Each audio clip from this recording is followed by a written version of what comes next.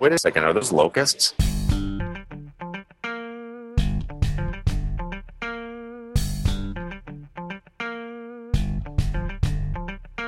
This episode is sponsored by Hire.com. Hire.com is offering a new freelancing and contracting offering. They have multiple companies that will provide you with contract opportunities. They cover all the tracking, reporting, and billing for you. They handle all the collections and pre-fund your paycheck. They offer legal and accounting and tax support. And they'll give you $2,000 when you've been on a contract for 90 days. But with this link, they'll double it to $4,000 instead. Go sign up at hire.com/freelancershow. Hey everybody, and welcome to episode 171 of the Freelancer Show. This week on our panel we have Eric Davis.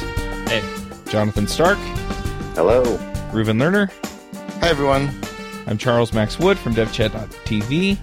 And this week we're going to be talking about the things that you should be doing on a regular basis in your business. The reason that we're talking through this, I was actually reading an email that I got from Eric's mailing list, and I kind of skimmed it. I didn't read it deeply. But anyway, he basically said, are you ignoring your number one client? And it talks about some of the things that you should be doing for yourself, since you're your number one client. In other words, if you take care of yourself, then you can take good care of your clients. And so I was wondering, what kinds of things should you be doing? Again, I mean, this isn't directly what he was talking about, but what kinds of things should you be doing in your business on a regular basis to keep it running and, keep things moving? Are there weekly or monthly practices that you go through? Yeah, I mean, we talked in the pre-show, there's the regular of, keeping up on your marketing, making sure you have a funnel of clients. I don't think we should get into it on this show, but I think that's the most important thing to do. But like I said, we go over that so much, we can kind of assume that that's, the first thing someone tackles. Right. One thing that's, I guess it's been more important to me recently has been rest, not just, being lazy, but actually taking time away from the computer, maybe some recreation, kind of having a more, I guess, rounded life than just work, eat, sleep type idea. That's a big thing for me. And that could be, taking up a sport, doing some exercise, reading a book, spending time with family, anything that kind of recharges you, especially because a lot of freelancers I talk to, they go, full force on their business, but they don't actually recharge their batteries from that. And so I think that's really important to kind of, kind of the second priority to do is after you're working, recharge the work that you just expended the energy on. Yeah, I get away from my computer, but I have an iPad. So, Eric, I noticed that in my life, I can usually gauge if I'm working too much by whether or not I'm doing those things. So if I haven't been exercising or I haven't been playing music, I'm like, it's, I must have been really busy. I really have to think about that. But do you have any habits that help you enforce that you do those things or anything that sort of helps you stick with it? Or is it just raw discipline? Eric is all raw discipline. Yeah, I mean, I look like I am, but I'm actually not. I have very little discipline. What I do have is regular, very minimal habits that even during the really intense times, I can maintain the minimal level of the habit. But then, when it's okay, last week, for example, I didn't have a client. I've scheduled it. So I had about a week and a half off where I actually took, kind of a vacation at home, did some work, that sort of stuff. And so during that time, I kind of bumped up my exercise, bumped up my reading, bumped up all the stuff that I do every day, but I went, above the minimum bar. And so that way I still have the habit going of, exercise every night, doing yoga for, I don't know, I might get 400 or 500 days straight on that. But instead of just doing 2 minutes, I did 5 minutes or 10 minutes or whatever. Yeah, I'm not probably as good at it as you, but I do know that it's really important to me to get some kind of exercise. Otherwise, I get super stressed out. And I've found a couple of things that have worked for me are to actually put it in my calendar like an appointment. That's a huge help. Sometimes I bump it, but having it in the calendar is a huge help. Another thing I do is I started a Facebook group called 100 Days of Burpees, where we sort of have this competitive thing going where every day you do incrementally one more burpee, which is like a squat thrust. And I found that sort of community aspect of it really helps me not skip a day. Plus, if you skip a day, you have to do all the ones from the previous day, so it's a lot harder. But oh man. But those are two little tricks that have worked for me to schedule it in my calendar and to get other people involved and have some kind of accountability. Yeah, I think one thing too is that they've done study after study that have shown that if you don't get enough sleep, that you just don't operate as well. You don't perform as well. And I mean, that's your product, right? Is your ability to perform, your ability to deliver. And so if you're not getting the sleep you need, or if you feel sick all the time, or anything like that, yeah, I mean, you're just not going to be up to yourself. But at the same time, I've also been in that position where it's like, oh crap, I don't have any clients, or I'm up against the deadline or whatever. And that's the first thing I push. Right. And this is very, your personal, like how you work, how you function, all that. And it can be changed to some extent. But I know for myself, I have my regular stuff I'm doing, but I can tell based on how much either caffeine or like I drink tea with agave. So it's sugar, but it's not a lot of sugar. How much sugar and how much of the tea I'm having to drink to kind of stay at what I figure is the normal level. So like I just got off some breaks. So I don't need very much to keep going, to keep my energy high to get through the day. But I think it was like a 12-week, every week I was working with clients full time. Near the end of that, it was like a ton of that stuff to kind of help stimulate and kind of help keep me going, like an external motivation instead of me having the energy to keep going. And at the end of those days, like by 4:30, I was dead. Like I couldn't do anything else in my business. I couldn't, do any marketing. Like I could just get the client work done. And then I was like, I could pass out for the night and be done. And so I think knowing how, if you're actually like, taking from your actual body inventory, your energy inventory, knowing that and being aware of that, that's a big key. And, figuring out what fills it up, what replenishes that. And that's kind of what I was talking about in the newsletters. You're your number one client. If all you're doing is stealing energy, stealing time from yourself, you're going to basically hit the burnout stage. Yeah, I mean, I must admit, I've been running on way too little sleep for way too many years, to such a degree that I saw it and even see it somewhat as like a normal thing to do. But I'm really trying to wean myself off of that because I see that it's just not the way I want to be. I'm edgier, it's not fun to be always tired. It doesn't have to be that way. And I think I've been able to get away with it because, okay, maybe I don't need that much sleep overall. Or maybe I've been able to function without it. But I also feel like I've sort of been able to get away with it because that's how people know me. And I keep feeling like I've sort of been able to do that because I felt like it's acceptable and okay. But if I start saying to myself, no, I need to actually get a more reasonable amount of sleep every night and not just crash on weekends and like one night a week, which is typically what I do, it's going to help my health overall. It's going to help the way I deal with other people. It's going to be great, but it will force me to prioritize because until now I've been able to say, well, I'll just do 100 different things. And if I have to get more sleep, then I have to say, okay, these things are just not as important. I will not do them. And I think that's the hardest thing for me after so many years of basically doing everything and anything I want to do. Right. And actually just this after recording, I've been basically trying to build a habit. I've averaged about 6 hours of sleep a night. And when I go below that, I know it affects me. But, kind of everyone says you should have 7 to 9, I think it is for adults. I've been trying to build a habit of getting at least 7. And so if that means I went to bed late and I woke up early because my daughter woke up, I have to fit in either a nap right after she goes to daycare or during lunchtime. And I made that like my top priority. So there's been times where I've actually not done a run, which is another priority, in order to get my nap in, because that's kind of what I'm focused on. I think I finally got over the hill of like, failing good. And I'm starting to like, okay, I'm regularly hitting it. I'm going to bed on time. I'm getting the rest. And, it's maybe been, I think 9 or 10 days streak. And I've already noticed like I feel more creative. I feel I have more energy.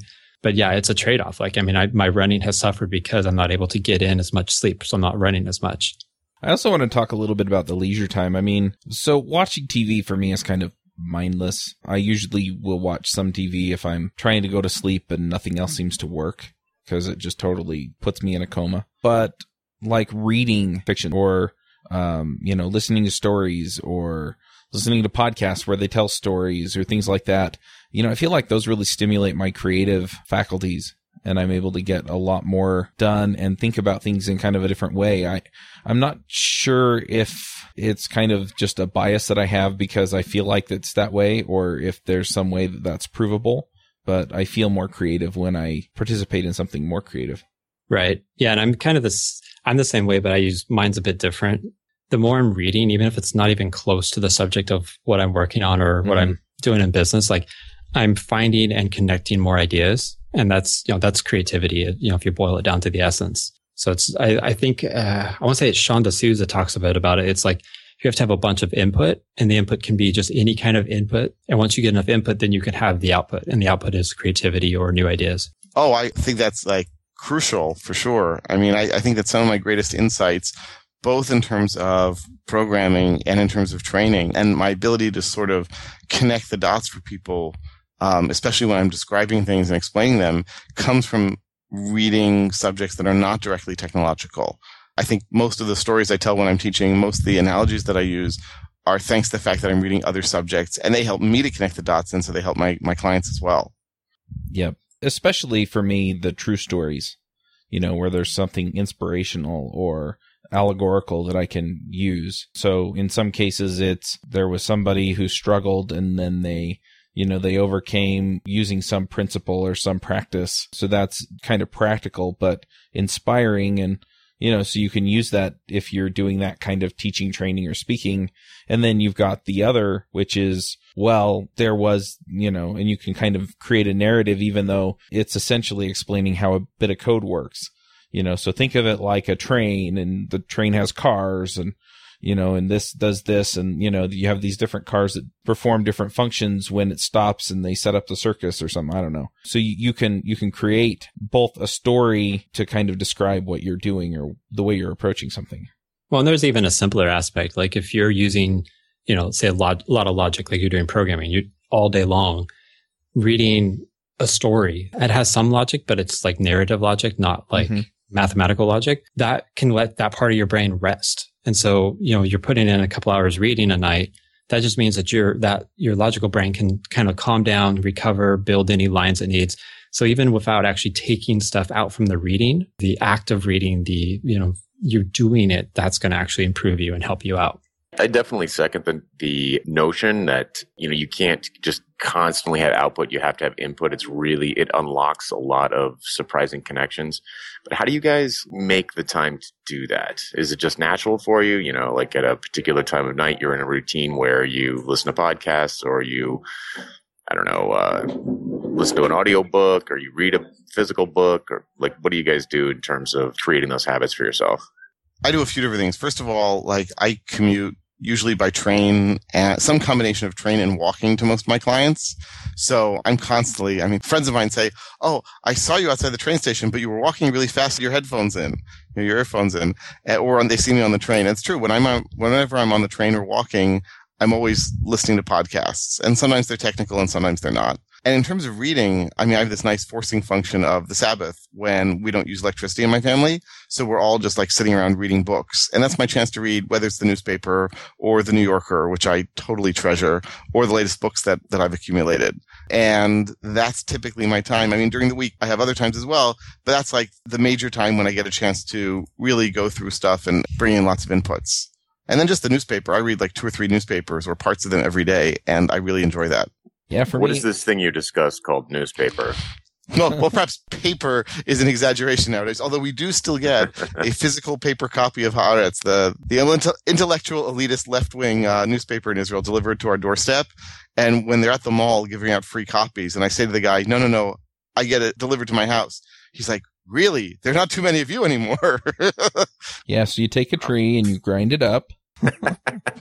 Yeah, but I hate to say it is more and more convenient if I'm on the go or on my phone or on my computer to read. So between Haaretz and New York Times, I get my doses of interesting content pushed toward me. But there's still nothing like the feeling of paper. Yeah, I spent the weekend in rural Vermont. Well, I guess all of Vermont's rural, pretty much, in the mountains. And my cousin's got like a little mountain retreat up there, and there is no cell phone service. There's no cable access. There's no satellite. There is no nothing. There's a landline, and that's it. And I will admit to having a couple of minor panic attacks, maybe once or twice, but it was the first time in a long time I looked at a newspaper and I was like, wow, it's a kind of a cool thing. It's interesting technology. It wasn't even a current newspaper because that's how remote it is. It was like a Sunday and I was reading the Thursday's paper. Well, here's the thing. I remember it was cool. I remember when I was an undergrad at MIT, and like there was this group that came up with an electronic newspaper, and they were so proud of themselves, and it was really amazing. And they discovered what others have discovered also, which is one of the beauties of a newspaper or a general interest magazine is you read things you wouldn't expect to enjoy. So if you're on, like, if you have an RSS reader or something like that, and you're reading the blogs on certain topics, or you even go to, Google News and you filter out for certain topics, like, you're going to get lots of information on very specific subjects, or even podcasts for that matter. But if you're reading a general interest magazine or a newspaper, you're going to find all sorts of cool stuff that you never even knew you were interested in, which is, I think, part of, for me, the excitement and the and why I enjoy it so much. Yeah, I tend to read when I'm in bed before I go to sleep. And I actually read on my iPad, but I've set it to sepia tone and turned the brightness almost all the way down so that I can sit and read it in the dark without it killing me off, because just looking at it is rough when it's all the way on. The other thing is that I'll listen to audiobooks or podcasts when I'm out running errands in the car. The other thing that I do is I'll also do it when I go walking or running or lifting weights or whatever. So when I'm at the gym or on the trail, I listen then too. And a lot of times I'm not really not in a mental place where I want to be going like full on technical or serious content business book. And so, yeah, I'll just listen to a novel or something, as an audiobook. And it's very, very relaxing. Sometimes I just go for a drive so I can listen to something so that I can turn my brain off. I must admit that, I think I'm like many engineers where I don't read much fiction, and I get most of my fiction through TV or movies. Fortunately, having children has gave it to me more when I was reading to them, but a great excuse to read fiction. And what do you know? There's actually something to it, right? Like it frees your brain. It allows you to make all these associations, think of ideas. And so while I'm not writing the fiction still myself, like that's the one part of the New Yorker I don't read, blasphemous as that is to regular readers, I definitely appreciate that you get ideas and thought and connections that you would not get otherwise. Well, and it's just relaxing too. Right. I find I have two kinds of reading, the kind to shut off my brain so I can stop thinking about work and force myself to be distracted by something that, activates that other part of my brain. And the other thing is reading for work purposes to kind of stoke it's hard to explain. It's like stuff that I'm exploring. I'm still on the learning curve, and I really want to get other input from experts in the field. There's two kinds of reading, and then I do it in different ways. Like I'll listen to it on Audible. I barely ever drive, but if I am driving, I'll almost always have some kind of audio going. Mm-hmm. At home, when I'm doing the dishes, dishes is my job, so I'll almost always have some kind of either audiobook playing or a podcast or something like that. But it's not a regular thing. It feels very sporadic to me. I wish I was it could be a little more regimented, and I'd be happy with that. And weirdly, years ago, before we had kids, we were in a routine of eating dinner and then watching TV every night. It was Daily Show and then Colbert Report, and then we'd watch HGTV until we fell asleep. And we were in this routine. It wasn't a very productive exercise, but we completely stopped doing that. We have no TV anymore. And as over the top as it was, and it really wasn't a good habit, I don't think, something's missing now that we don't do it. Maybe in moderation, there'd be good to have a routine where nightly we did some sort of brain shut-off activity. Yeah, we definitely, my wife and I often will watch an hour of TV. And when I say TV, I mean watching on the computer from things from Netflix or Amazon or whatnot. And it's definitely a nice way to sort of end the evening. Well, I should say her evening, then I go back to work. But I won't for long. Yeah, I'd say for me, I'm thinking I have basically 3 periods where, well, at least during the week, 3 periods where I actually do a lot of reading, do a lot of relaxing. And it's in the morning, I have a run, and that can be, I'm trying to think, anywhere from an hour to 2 hours, sometimes a bit longer. And so that's great for audiobooks. I used to do podcasts, but I found podcasts, the quality is hit or miss on those, and it's, episode to episode. And so I found actually audiobooks work better because it's pretty consistent quality. And based on my running, I can get through about an audiobook a week. So, that's a significant amount of content. And I do, fiction, light nonfiction. I don't do very heavy or hard nonfiction just because I want to concentrate on the run too. The second time is after we put my daughter down, we have to kind of be quiet in the house for, a little bit before bed. And so my wife relaxes by watching Netflix, and then I relax by either playing a video game on my iPad or reading again.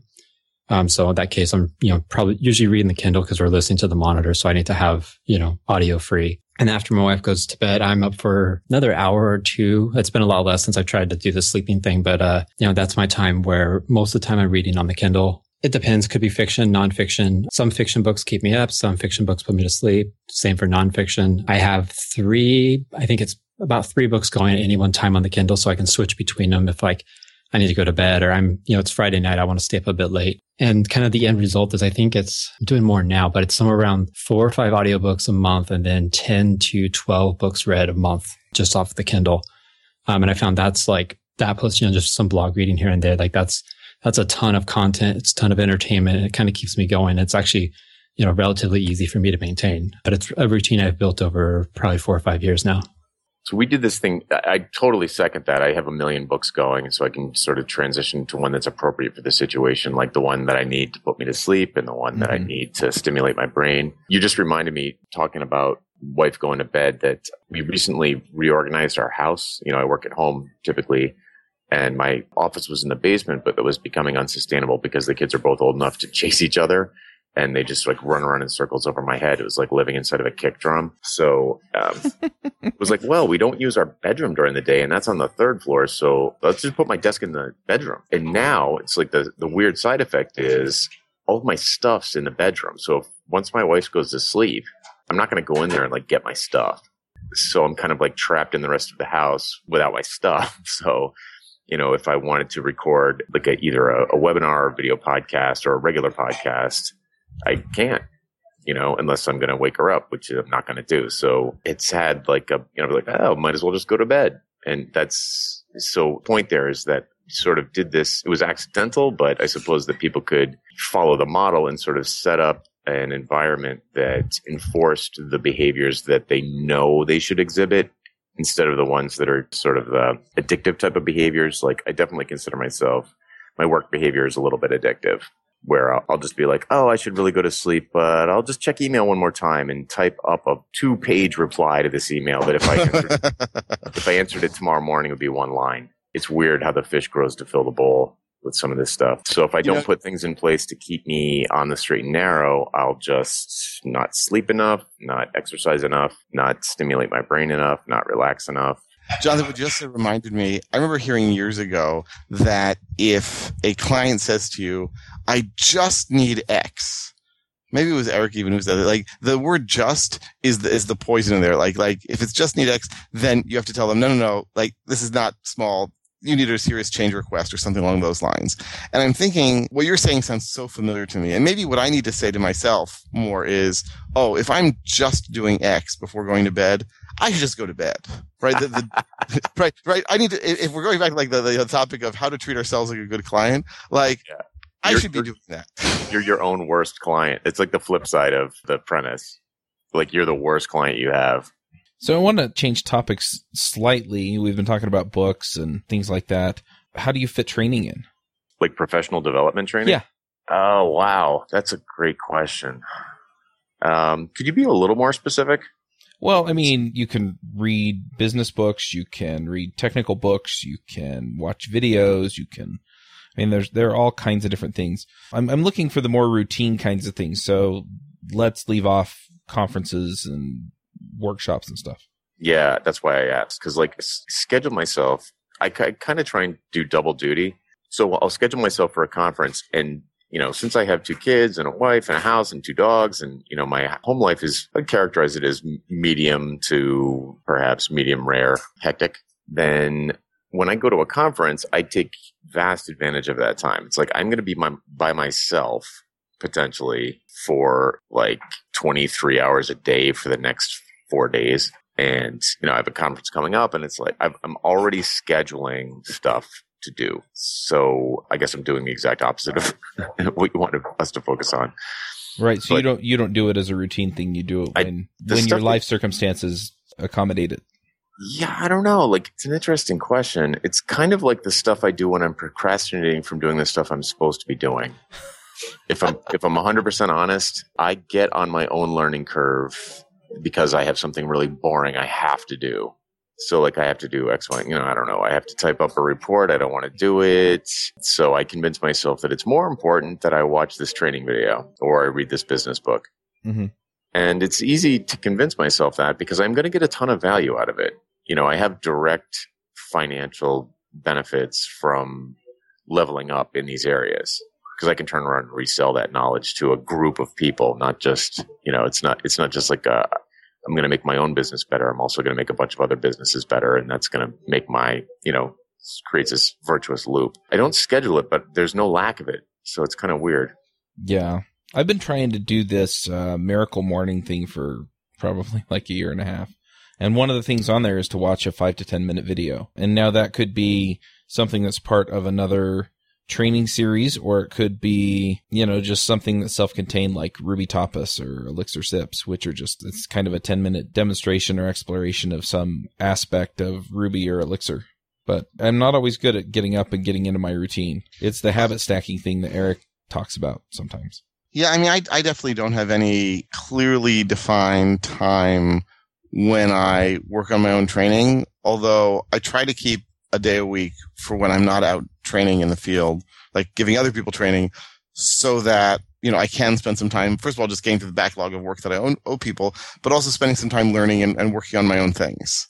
So I would say, the Daily Tech video site that I started was started in part out of just selfishness and self-need to create this sort of habit. Like, I need to learn about certain topics, and I'm going to categorize them. And if it's helpful to other people, then that's great too. And so I've definitely been learning a lot in that way. That's been sort of a forcing function. But I think another forcing function for me has been out, talking to people when I've been doing training and asking them what would be useful to you and what is for the next topics they're of interest, or just sort of hearing what people are interested in. And then I'm like, I better get ahead of that curve, because if they're already saying they're interested in it, then they're probably going to be really interested in it a year from now. And so I've been trying to push myself into new things as well. And I guess the other thing is my Linux journal column, right? Where I've been using it for years as a way to force myself to learn new stuff and then explain it and use it in different things, not necessarily in that order, so that I can, get ahead of the curve. But I think if it were just left to me, if I weren't training, if I weren't talking to people, if I weren't running the site, if I weren't writing, then it would be much, much harder for me to find the time and allocate it. I totally second that. I do not this podcast, but another podcast called Terrifying Robot Dog, where I have a co-host. We have a scheduled time, more or less.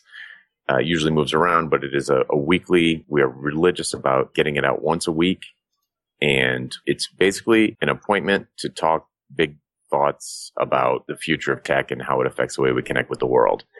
And, it's a labor of love. We've got a few hundred listeners, maybe 400 or 500 listeners weekly. It's not big, but it's a scheduled thing that forces us to think out of the box, explore possibilities, and it feeds directly back into our businesses where, we do consulting and strategic it's a marketing thing in a way, but it also makes you think outside the box and connect those dots, think in a way that you wouldn't normally do when you were actually trying to get something done. We're not trying to get anything done. So people often ask me how do you justify the fact that you do that every week? And I would say most of my best ideas for my mobile strategy business come out of that show, just from shooting the ass with another smart person. And see, I think I'm different than all of you. If I have the chance, I try to schedule all my training, all of my mental growth or whatever, either, a couple months ago, maybe a month ago. So I actually took a week off and, built a Shopify app in the week. And so it was the idea of, I've done it for clients. I know how it works, but I want to start from scratch. And so how do I do it? Can I get it done? What's the process look like? And so I actually took, a week of billable time and scheduled that. In the past, I've done that with different things, either technology or, marketing tactics, strategies.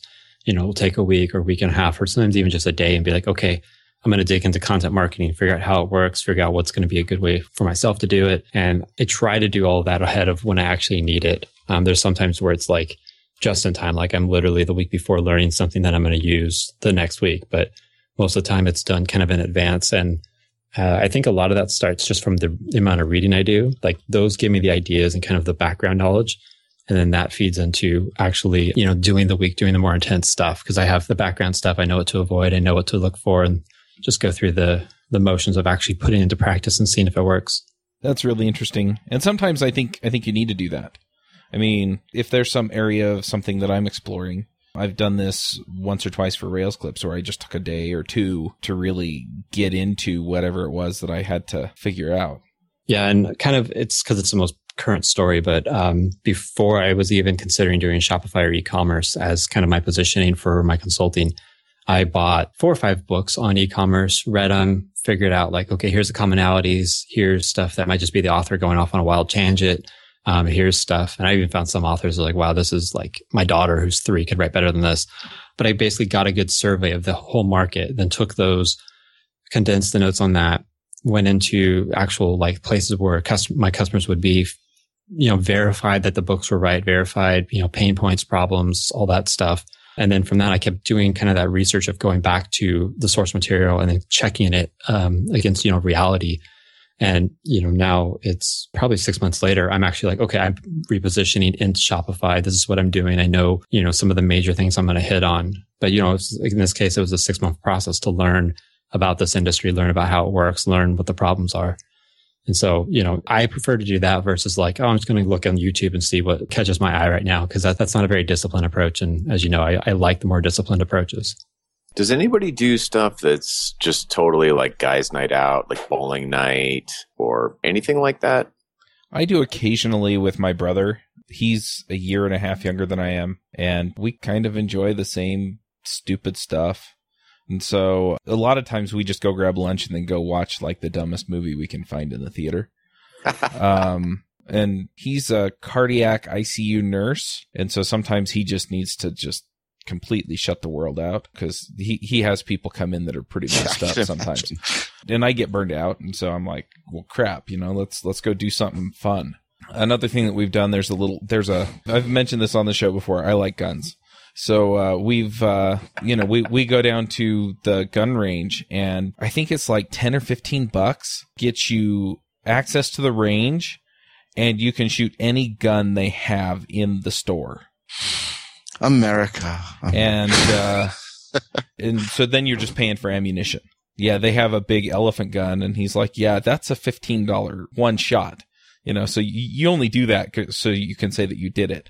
But they've got Desert Eagles in there. They've got all kinds of guns in there. So, we go do that, or golfing or whatever. I do a lot of golfing or just building crap or working on cars with my father-in-law too.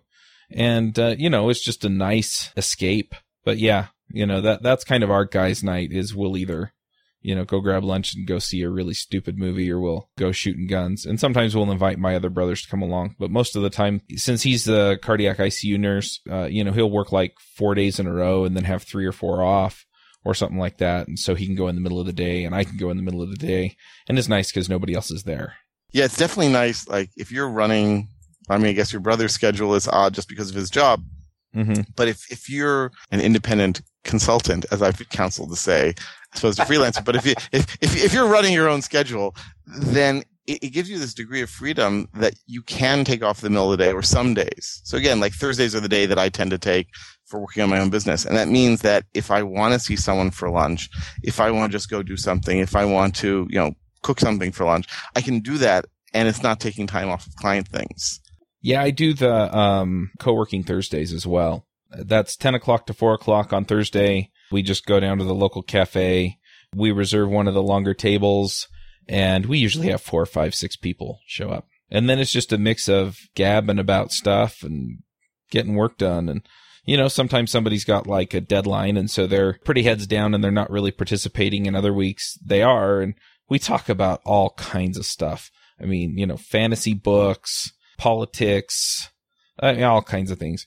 And so it's really, really interesting just to get together with other people. And that's kind of a nice way to both build my network, but mostly it's just so that I can be around other people who are doing the same kinds of things I am. I've heard of people who have lunch with other freelancers, independent consultants, however you wish to describe it. Independent freelancer consultants. Yes, people who are working at home or people who work on their own. I think it's a fantastic idea. I've never done it myself, in part because I'm out so much working with clients. And so I have lunch with other people at their company cafeterias probably, 2-3 times a week. Right. You get your people fixed because you're out working at companies. Right. But it's definitely, I think it's a fantastic idea to do that sort of thing. Yeah. Going to other meetups too, or, networking groups or networking events, or I go to Toastmasters every Thursday morning. Of course. How is that? I've always thought about doing that. What do you think about that? To be perfectly honest, I totally love it. I think I lucked my way into a really great club. I've heard that some of the other clubs aren't nearly as awesome. But yeah, so the club starts at 7 a.m. and it gets over around 8:05. Anyway, everybody kind of has a job. And so you show up. There are usually 3 speakers.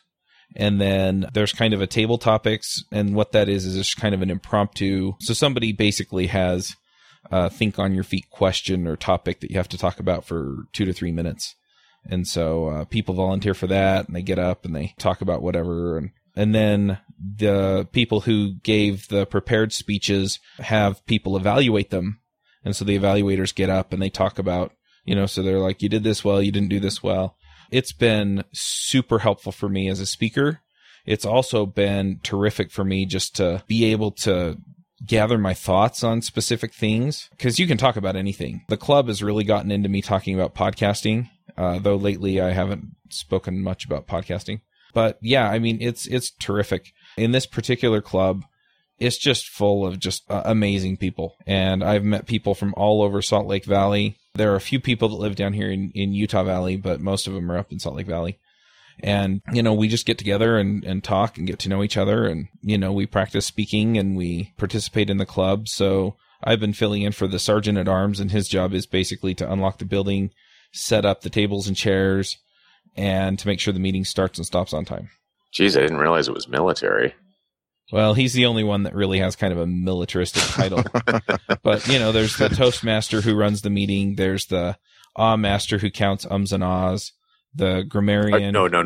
Oh my Seriously? God. Are you serious? I'm serious.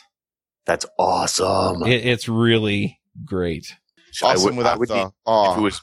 If it was me, I'd need someone that counts the you-knows, because that's my Yep. They do ums, ahs, so's. My claim to fame is that I gave a 7-minute speech and got away with one and so. Anyway, wow. But it's really great. Go find a couple of clubs near you and figure out which ones have the people that you kind of, you mesh well with. So to tie this back to the theme, I mean, that was a really good in-depth example of a scheduled event with other people who are expecting you to be there to do a kind of battery recharging type of thing that makes you better at your job. But also, I'm sure it would for me, I'm sure it does for you as well, gives you, it just works a different part of your brain that is, it inspires creativity.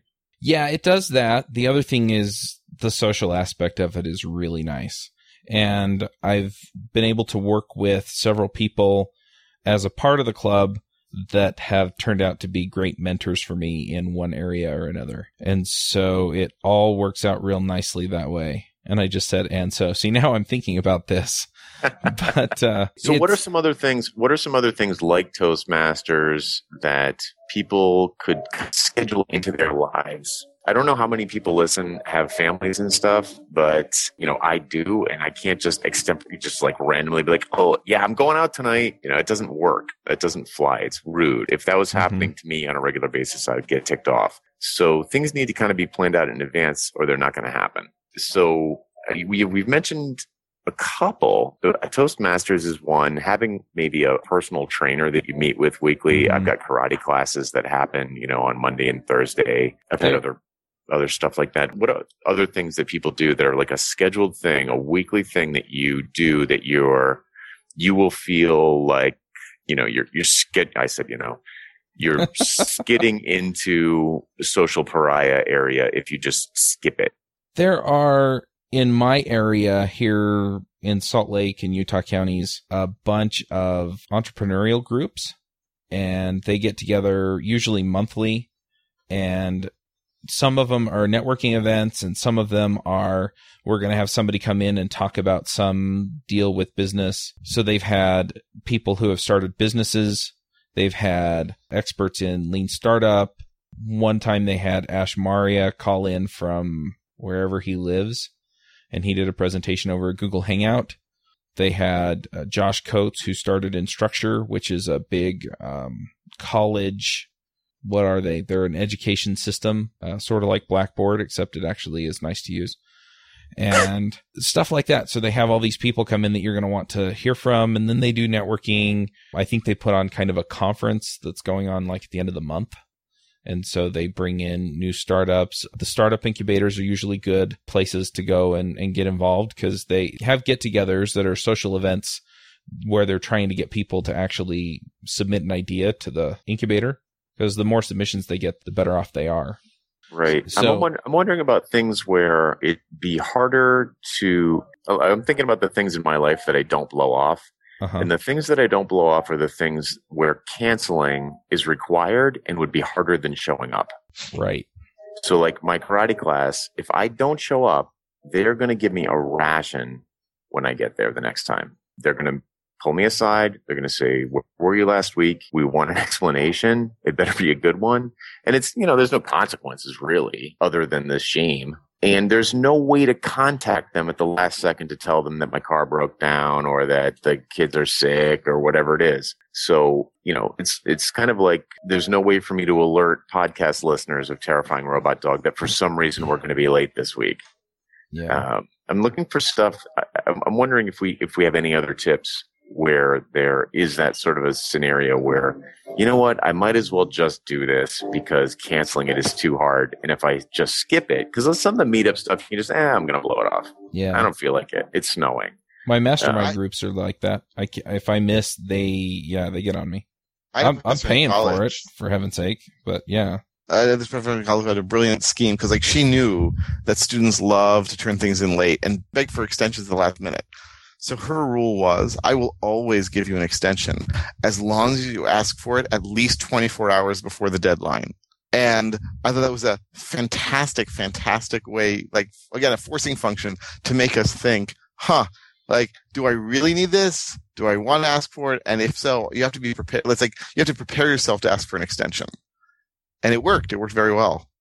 Yeah, but to your point, Jonathan, I don't know. I mean, the only ones that I feel like I really have to be at are where I'm part of a small group, where I have a job that I have to perform, so I have to show up, or I'm in some other way responsible for organizing. So the trick to relaxing and recharging your batteries is to give yourself more responsibilities. You heard it here first, folks. All right, I got one more thing that I want to ask about that you should be doing every week or every periodically, and that's other chores like bookkeeping and things. Now, you can pay somebody to do those, but should you still be checking on those things? No, never do your bookkeeping. Yeah, I mean, I do my bookkeeping every week. I think it works good, especially for smaller, for a solo consultant. You could get by with every month. You could even pay someone else to do it for you. But I think like finance and stuff like that, you should really stay on top of, understand what's going on with that. Checking your marketing, you can set up automated marketing, but checking in on it, is it actually working? Is it still, relevant? All that stuff. That's a good monthly thing to do. I do every quarter. I start scheduling out client follow-ups. So past clients, I'll reach out to them and see how they're doing. Part of the idea is do you have any more work for me? But the other part is I'm just curious what they're doing. If there's any new results or anything that they've had. That's so big. That's good. I feel like we've been talking about weekly stuff, but some monthly stuff like that, I think would be really good to talk about. The way I do it, I don't check on them and say, how's it going? I'll usually look for articles while I'm trolling the web late at night when I should be sleeping and say, you know what? I should really send this to that client I haven't talked to in a while because the project was over, and be like, I saw this. I thought of you guys. What's going on? Or whatever. Just send the link. And a lot of times a conversation spins out of it. I hunted the internet for a day and a half to find the perfect link to send to you. Sounds like a Hallmark card. Here's an invoice. Yeah, and I mean that sharing aspect's really good. The problem I try to do with the problem I had is it put a lot of effort. I had to put a bunch of work into let me find the perfect link for this client and this and that. And I've actually found just a short, hey, how you doing? 2-sentence email works for me. And in fact, this year, just by sending one of those to a client, I got another $15,000 or $20,000 project. They're hey, we were actually thinking about you, blah, blah, blah, new project. So I something agree. simple works. Things. I agree. It's two different things. If you want to schedule it and go through a loop of your past clients, then doing the link thing is not easy. It's because it can be a lot of work, but I think you probably do both, where you have that routine where you make sure to do that once a month to somebody, the next oldest person you haven't talked to in the longest time. But also just kind of in the back of your mind, always be thinking, this maybe isn't an interesting link for me, but do I know anyone that would be interesting to? And then sharing it with them more spontaneously, not like a scheduled thing. Here's your link for the 6th of the month. Yeah, I mean, I think they're two separate things and they're both good to do. Another thing I started doing recently is looks like every quarter is I'm taking basically all the invoices that I have, calculating out how much I've billed to different clients, and then figured out metrics based on it. So LTV, where the clients came from, was it a referral? Was it someone from off of Twitter? That sort of thing. And it's actually proved to be extremely valuable and like to the point, like, why haven't I done this before? Because now I can actually like look at my marketing and say, I get X amount of dollars per client on average. Therefore, I can spend this much money on marketing. Therefore, I can hire help that's less than that and still have a positive ROI. And it's actually freed up a lot of decision making that I used to struggle with. Like I said, I've done it twice now. I try to do it every quarter just to kind of keep it updated. I'm a very low volume, high dollar amount per transaction. So quarter works good for me. You could do monthly or weekly, depending on yours.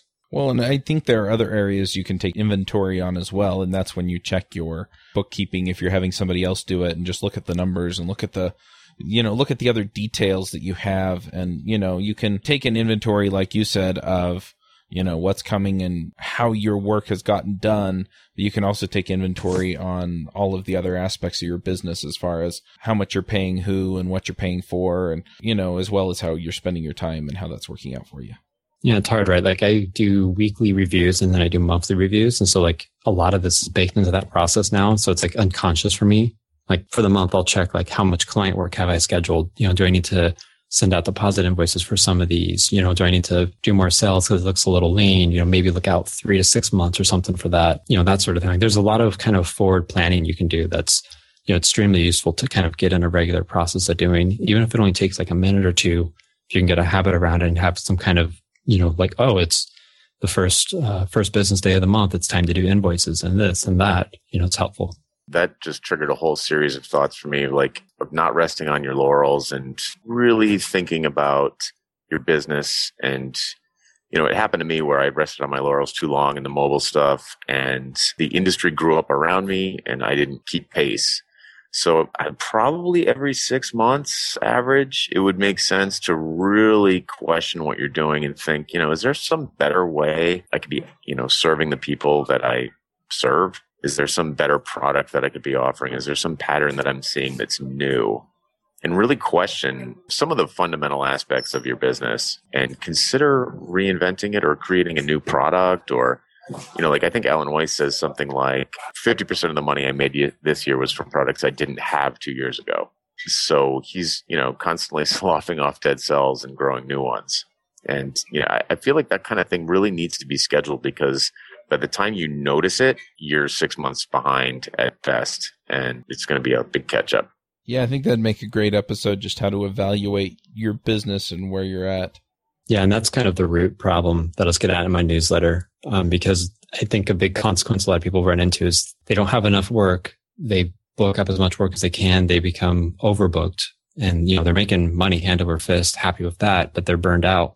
And the other side of it is when they emerge from the client cocoon of I'm fully busy, they're now behind, and now they can't get their next clients. They become, pipeline completely dries up. They have to retrain themselves for, a month to 6 months too. I've heard it. Even one person took a year to get back in the market, and then they can start billing. And that's so unsustainable. That's so dangerous versus, not getting locked up in that, taking some time for yourself and kind of keeping up on it so it doesn't become this huge monster of a thing.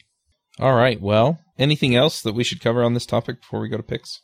One thing I'd say, and this is based on personal experience, based on, scientific studies, asterisks, if you can never quite believe what people say when they say that. If you're going to be making changes, try to make very tiny microscopic changes at first, build those into a habit, and then slowly let them grow into what you want it to be. Don't jump out and try to do 100 burpees, because you're overweight, you're not eating right. Like, do 1 burpee and then do that for a month if you want, and then do 2, maybe 5. Don't try to jump to 100, because you're just going to burn out. You're not going to stick with it. The change isn't going to stay there. Doesn't burpees have a jump at the end? Ooh, monkey gif. Ba-doom-tsh. I totally did not get that, but okay. It depends on what style you're doing. There's a style that doesn't have the jump at the end. If you want to get into that. Yeah, Only let's go there. Different burpee styles. All right. Speaking of burpees, I have a pick for everyone. Good. Let's do picks. Go ahead, Jonathan. Nice segue, eh? 100 Days of Burpees. Please, dear listener, come and join us. The group is actually just starting over, so it's not too late. Oh, no. You can actually be competitive in the 100 Days of Burpees group, and we'll link to it in the show notes, of course. You're going to ruin my figure with that. That's my intention. I have the coder figure. No comment. I don't. We've never met in person, have we? No, we never have.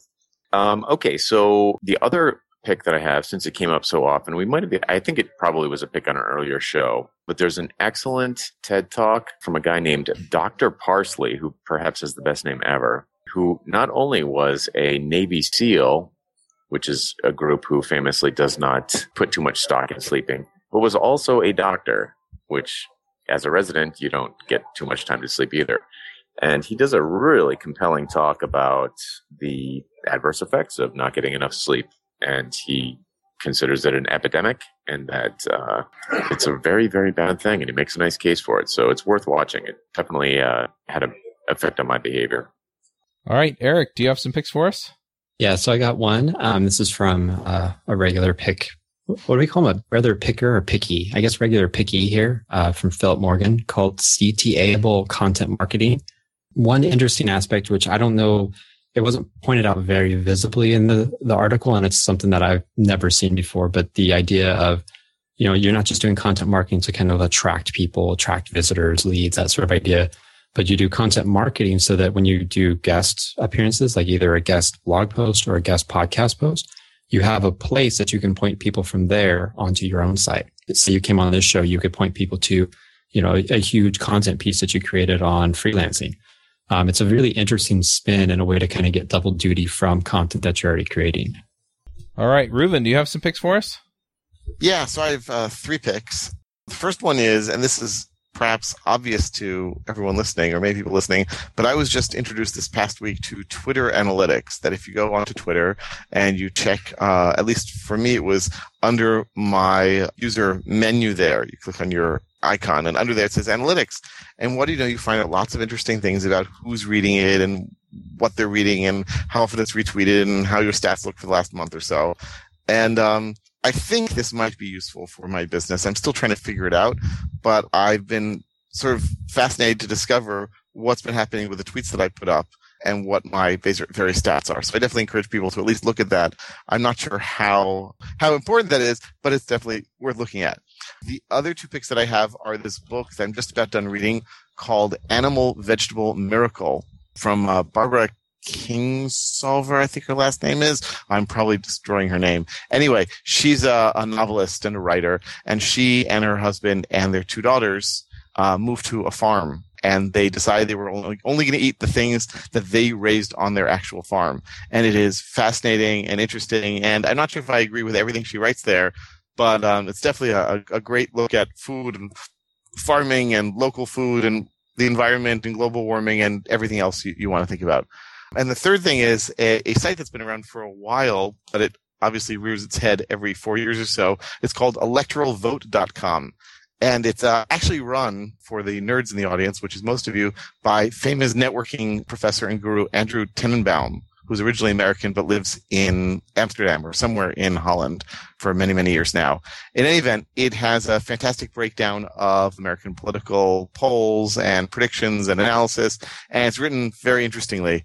So those of you who are political junkies, definitely worth taking a look at, especially as the elections grow closer. And presidential elections in the U.S. are 16 months away, which in most countries is enough to have 3 governments rise and fall.